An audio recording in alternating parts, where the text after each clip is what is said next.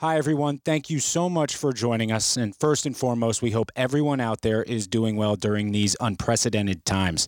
I'm Dave Giancola from the USGA, joined as always by my colleague and co-host Mike Trostel. Mike, how are you?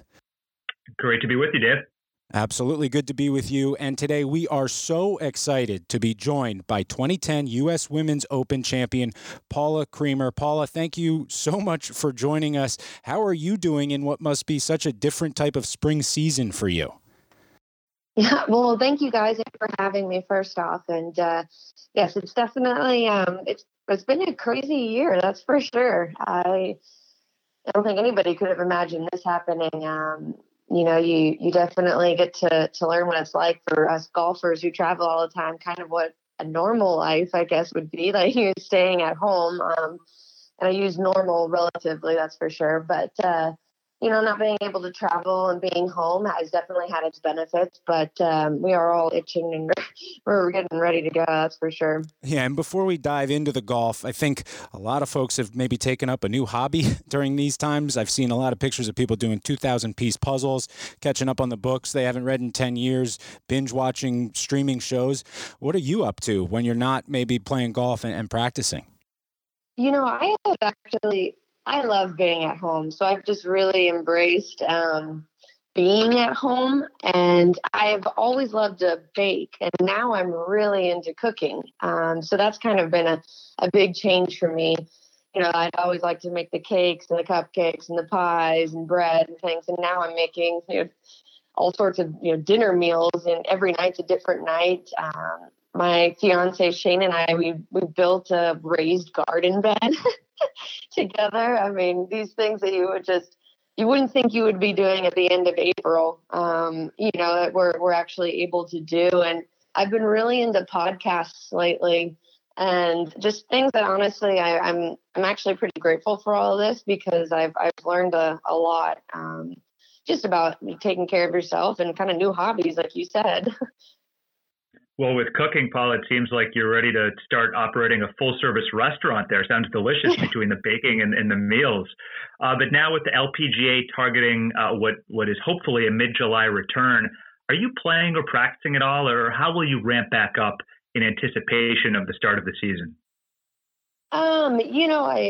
It's been hard because it's kind of, I've always said seems like it's a rain delay, one of our typical golf rain delays of, we'll let you know in 45 minutes. We'll let you know in 45 minutes. So, I've been trying to just be patient and not, I've been working on things in my golf game, but I've been really trying to take care of my body. I'm doing a lot of rehab still with my wrist. And, once the time gets coming, then yes, I would say within the next, 3 weeks, I'd really start to crank it up a bit.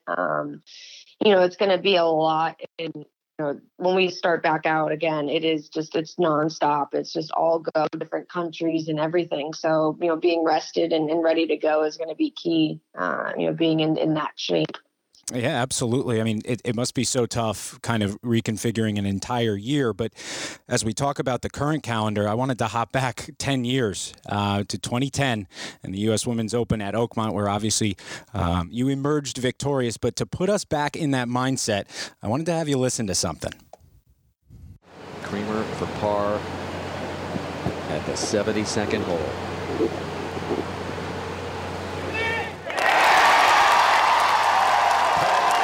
Broken through with a U.S. Women's Open title.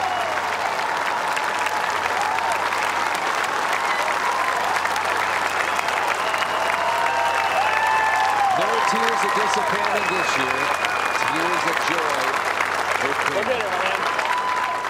Paula, when you hear that, what does that bring back from an emotional standpoint? Oh, good. I have goosebumps everywhere. It was such a surreal moment. It was such an awesome week, all in all. And the things that I have overcome, in just my career that week was just so important. And I've always, whenever I have kind of down moments out in the golf course or whatnot, I think about that week because I prevailed. I mean, it was my first week back. Balls not off of a tee, on the driving range. And I was taking these little victories, I had my thumb surgery and hold a trophy at the end at Oakmont, one of the most prestigious golf courses in the world. It's crazy. It's like a Cinderella story for myself. That's for sure. Paula, you mentioned the wrist injury. Now, just to set the scene for everyone, you'd been professional at that point for about 5.5 years. You'd already won 8 times on tour, but in 2009, you started to feel some discomfort with the wrist. And in 2010, you had that surgery. Was there ever a time during or before the surgery or even during rehab when you thought you may never play golf again, or at least not play at a championship level? Oh, yes. There were definitely some low times with that. And, it's scary, but I couldn't do anything other than have surgery.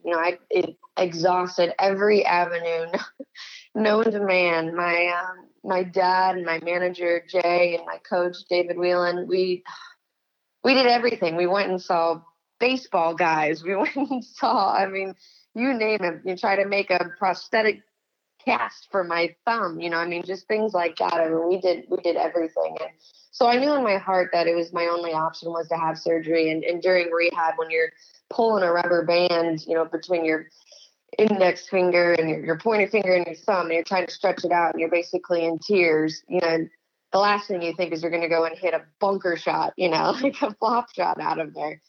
So I definitely had my highs and lows.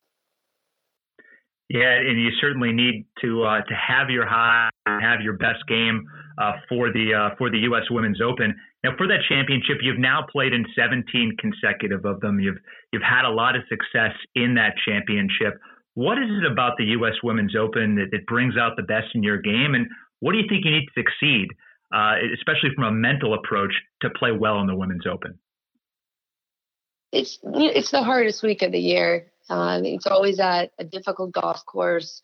There's just, USGA always sets it up differently than, kind of what you plan for. Obviously we know, certain tee boxes, but the wind might be different that day on that tee box, and then your plan changes. So you're constantly having to adapt. And I think, playing in so many U.S. Opens now, I've realized what it does take. And I feel like, Monday, Tuesday, Wednesday are just as important as Saturday and Sunday, because a lot of people just want to stay out there and play that golf course and be out in the golf course for 5-6 hours. But it's too much. You've got to be able to give your mind a rest and go play, be strong in actual tournament days.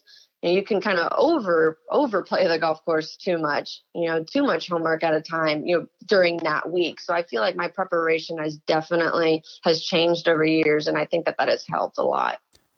Yeah. And when you talk about that mental strategy, not only during the Women's Open, but obviously coming back from an injury, do you draw inspiration from anyone in particular?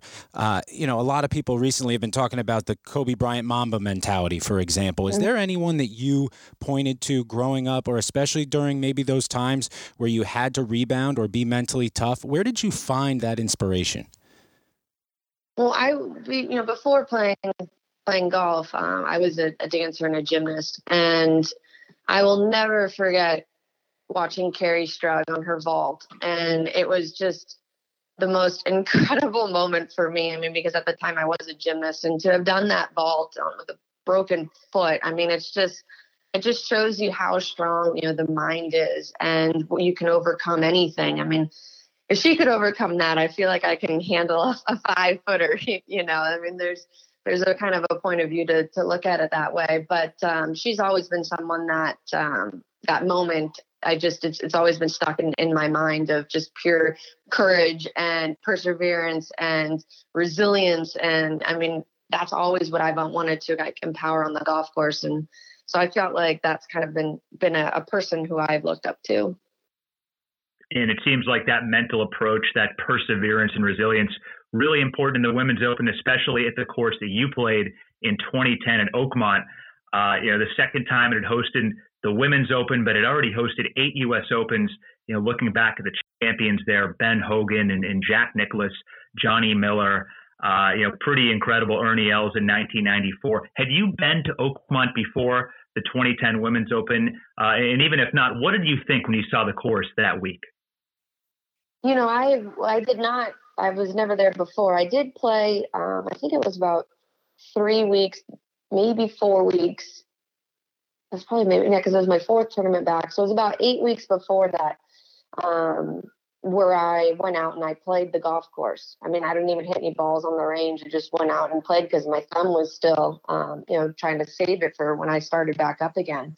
And I remember all the reporters the whole year asking about, what do you think about Oakmont? What do you think? What do you fear? It's one of the hardest places ever. And I remember walking off that golf course in my first practice round and absolutely loving it. And every interview I did, you'll hear me say, I loved it. I thought it was hard. I thought it was fair too. You use every club in your bag. There's not a lot of golf courses that are like that. You have to hit draws, you have to hit fades. And I loved it. And I heard horror stories. It was like horrible stories. And obviously watching the film on it, when I was at home rehabbing, I was mentally preparing for that week. And I watched a bunch of the videos and, knowing where to hit it, where not to hit it. But I haven't been back since to play it. Let's just say that. I have great memories. And when you think of Oakmont, you certainly think of Arnold Palmer, someone who nearly won the U.S. Open there in 1962, losing in a playoff, and grew up just about 35 miles away in Latrobe, Pennsylvania. So it's kind of his backyard. You had the opportunity to spend a little time with Arnie on that Wednesday doing a clinic together. What was that like, getting to spend some time with the king out there in his backyard? It's funny you say that because I just did a Q&A, and one of the questions was about Oakmont. And I said, out of all of the great moments that week, holding the trophy and just, hitting great golf shots, that clinic with Mr. Palmer on Wednesday and his backyard was just so awesome. He gave me some great advice. He told me, keep your head down, just don't look around, just walk to your ball. A lot of the times you hear the opposite, keep your head up, look forward. And he actually said, no, Paula, keep your head down and just walk to your ball. Don't look around, and try to stay as focused as you can.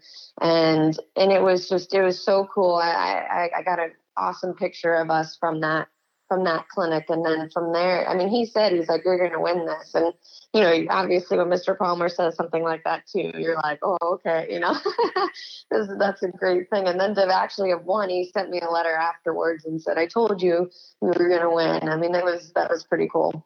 How incredible is that? It's always exciting going to Oakmont for a U.S. Open, and then you add Mr. Palmer at a clinic on Wednesday. How cool is that? But then you get to Thursday, and it's time to get balls in the air and to start a major championship. And just to kind of fast track and get to the weekend, in round one, you actually finished that round trailing Brittany Lang, our 2016 U.S. Women's Open champion. She won out at Cordoval. You trail her by 3 strokes. And then round two, getting back into it. Round three, you can't even finish. So by the time you get to Sunday, you've actually opened up a 3-stroke lead through 54 holes. But unlike kind of a traditional Thursday through Sunday, you're not sleeping on the lead. You're taking a 5-hour break with the lead. So again, back to the mental aspect and of course the physical aspect, right? Because you might get cold and have to warm up. Was that better than sleeping on the lead, or was that the longest 5 hours of your life? Honestly, I guess for me, it worked out that I wasn't sleeping on the lead. I knew I had to go out and finish my round. I think I had about 4.5 holes left. And I knew we had a plan. When we came back, I would rest. I'd ice my thumb because there was a lot of golf for me on the weekend. And, remember, it was my 4th tournament back after surgery. And so we knew I needed to rest, put my hand in a bucket of ice for as long as I possibly could. And my favorite bakery, we went there every single day. My coach, David Whelan, and I at the time, we went every single day to this bakery. So in that break, we went to the bakery. It was just a plan. And I think it was okay because my family and were there, and they were kind of just, no TV was on, nothing like that. It was just easy, not too much stress. And then it was ready to go play the final round. Yeah, nothing like a sweet treat to get you ready for a final round of a championship Sunday. Now, Paulie, at that point, you had not won a major championship, and you said you were getting asked a lot of questions about that in your career. You're only 23 years old, but I think your position in the game, having already won 8 times, I think the expectations certainly were very high. Did you feel some added pressure on that Sunday, knowing that there were some expectations on you to hopefully pull out that first major championship victory? I would say yes, of course. I mean, there was obviously not just pressure from everybody else, and but it was pressure from myself, and I didn't want to make it bigger than what it was. I knew obviously I had a great opportunity to win my first major, and nobody could say anymore best player to not have won a major with only like whatever 5th year out there on tour. So I wanted that to kind of go away more than anything. And I think the fact that I did have that break and I did have, my mind focusing on my hands, kind of took my mind away from the fact that, what the pressure really was. And for me, I wanted to go and play the game plan that we had. And if I had there was any time in any moment that I needed to stick to what we said on Wednesday night, this is what we're doing at this golf course in these certain situations, that was the time to do it. Instead of trying to reschedule things around or rethink things out on the course. And there was moments out there where we definitely went again. We wanted to do something different, but we didn't. And a key stretch on Sunday going in on the back nine, really holes 12 through 15. 12, the par 5, you missed your first fairway of the day, and then you hit your third shot, and you kind of react like the wrist might be bothering you again. Did you feel a little twinge with that shot at that point on number 12? I mean, I know it's 10 years ago and I can still feel it. Yes, it was, I think just the grain of the grass and where the ball was too. I just hit straight down into the ground. It was just like those pins and needles that went straight up your arm. And I was thinking, this is no way. This is not happening. We are going to go through this. And I remember looking at Colin, my caddy, and being like, that hurt. Like that. And he's like, okay. He's like, let's just take a deep breath. And my pain tolerance is very high. It's actually too high. It's probably why I had to have thumb surgery the way I did. And he looked at me and I told him, I said, that hurt. That stung. And he's like, okay, well, let's get some ice. So I put a couple ice cubes on it. I mean, that doesn't really do anything for 2 minutes, but it's peace of mind, I guess. Well, you certainly shook it off. I mean, back-to-back birdies on 14 and 15. And then, of course, as we heard the soundbite from Dan Hicks, tears of joy for Paula Creamer on 18. Those tears of joy came with your mom and dad right by the green. What did that mean to you? Just all the hard work, the blood, the sweat, the tears, everything. And to have, my parents there to witness that and to have walked, every hole with me. It was so special. And it was a moment, that I wish I could go back and feel again, because it's just, I mean, thank goodness we have it on video, on film. We can always watch it and hear it. But, it's just, there's moments like that in your life that you just never forget. And that was just such a monumental moment. And to have them be there, it was really, really special. And Paula, you did something that Ben Hogan, Jack Nicklaus, Johnny Miller, Ernie Els, or Angel Cabrera didn't do in their U.S. Open wins, and that's close with 3 consecutive subpar rounds to win at Oakmont. It's certainly quite the accomplishment. So now we're talking about hoisting the trophy. How did he celebrate your victory in the days that followed? After that night, we went downtown there and went to one of the restaurants that we went to pretty much every other night, or we would cater from and at home. And we went there, and the bakery made me a cake, which was really cool. They gave that to me when I was there, and we had a great dinner with all family and friends. And after actually getting back, I did, since I live in Orlando, I did a lot with Mickey and Minnie Mouse, which was kind of fun. We did a putting contest, but then I went and I flew with the Thunderbirds over Oakmont, which was just one of the coolest things I think I've ever done in my life. So that was really special that I got to have that opportunity after winning at Oakmont. Well, as we look now 10 years forward to 2020, and the calendar that has just gone crazy, obviously, the U.S. Women's Open moving from June to December. What's your plan for winning 10 years later? How do you do it? Oh, man. I'm coming off of obviously an injury again. So with my wrist, so who knows? Maybe that's what I need. This is the this is the mojo that I need going into a U.S. Open, is to be a little bit hurt, but obviously you know how to do it. I know how to win a major. It's just, finding that golf course, finding those 4 days. Obviously you've got to be lucky. That's got to, pull a big part of it, but, being confident, making putts, pars in the U.S. Open never hurt you. And I think sometimes you think you're just making par after par after par. You feel like you need to make a bunch of birdies, and you really don't. So that mentality and that mindset is something I need to get back to at a U.S. Open. Now, Paula, this will be the latest in a calendar year that the Women's Open has been played. Normally, your season ends in November, but a little bonus golf this year with the Women's Open and then the Tour Championship right around the holidays. But this is the 75th playing of the U.S. Women's Open, the diamond anniversary for that championship. In 2014, you were part of a reunion down at Pinehurst with all the living champions coming back, celebrating together. What does it mean to be part of that select group, to have your name on the Women's Open trophy with some of the game's greats? And all of the things that I've done so far in my career, and hopefully many, many more things to come, having my name on the U.S. Open trophy is, I think, number one on the list.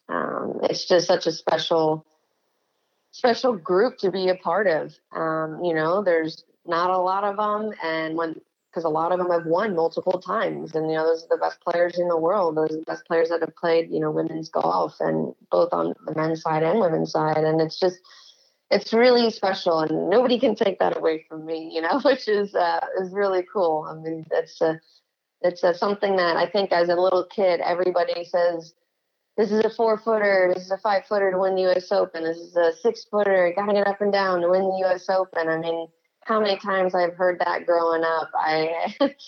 You could play it in my sleep, and then to have that, it's so special, and it's an honor to be a part of that group.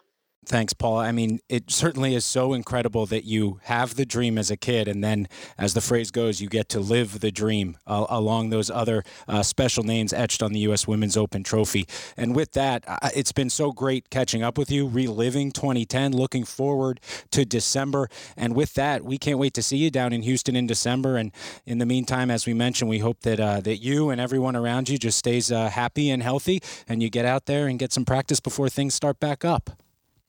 Yes. Thanks again, you guys, for having me. I really appreciate it. Hope everybody's staying safe. Thank you, Paula. We really appreciate it.